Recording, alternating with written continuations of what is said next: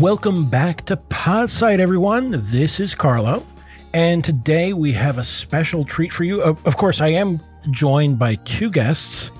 You might have heard of these guys before.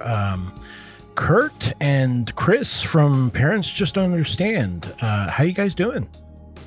We're doing good. I'm doing good anyway. I feel like a house guest that has kind of like overstayed its welcome significantly, and now I just kind of like live here. Yeah, you open your closet and then just like my shirts are in there. You've been sneaking like laundry into my wash, and it's like, God damn it, Kurt! Your pink shirt has now ruined all of my underwear.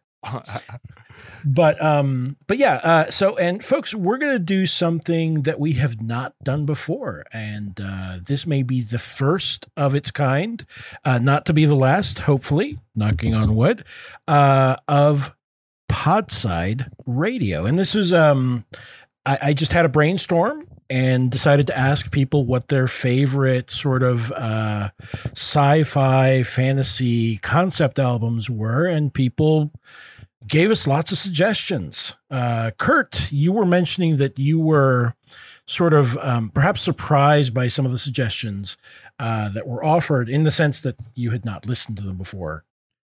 Yeah. I mean, yeah, I'm very much like a big, like, so I'm one of those people who just kind of listens to a lot of different kinds of music. But in particular, I think when it came to like concept albums, my mind immediately went to like metal, industrial, techno, and there were a few, and like prog rock, I should say, especially. And there were a few that people suggested that I was already a big fan of. The Del the Funky Homo Sapien one is a classic. I love that. Big fan of his work. But there was a few things on here that people suggested that wound up on the playlist I had never heard before. Like I had heard of the Thermals. I had no idea that they had done a concept album, and I liked it. So, you know, it was a cool little treat for me, because it was like new stuff mixed in with stuff where I was like, oh hell yeah, this song. Right. Well, I had the same discovery too, because I actually owned this Thermals album that was included on the list. It never dawned on me that it's a concept album, but then, like, you know, with hindsight and within that context, it totally is. So yeah, that's and that album totally rips too. So yeah, so there's been some really cool discoveries on here. Yeah, the only thing that I added of my own was somebody mentioned like Dirty Computer from Janelle Monáe, and I was like, yeah, absolutely. And I was like, but did you know that all the previous albums that Janelle Monáe are in that same, like, it's an entire sort of epic that she's had. And I forget, is it the character that she's supposed to be assuming is it Dorothy? It's Dorothy. Shit, I'm going to just cancel myself by guessing the name wrong. So I won't. She's supposed to be an android that's escaping. And I just found it really fascinating when I first heard, what is it, Metropolis, The Chase or whatever, the whole idea behind it and the metaphor that was nested into it was just really fascinating. It was like really fresh to me. Although also one of these things where you're like, well, duh, I should have thought of that before. So, first things first, folks, this is going to be so there's some libations here, but first off, damn it. I opened mine already. Hold on. I'll pretend to make some sounds. There we go. Pretend that's the sound of it opening. Yeah. That is a musical beer, sir. I am dual wielding. I am not drinking two beers. I'm drinking some water and a beer. Whoa. Oof. Got to stay hydrated and sort of buzzed at the same time, I suppose. So anyway, I guess my question would be, which ones would you like to talk about first? I mean, not to put you on the spot, folks.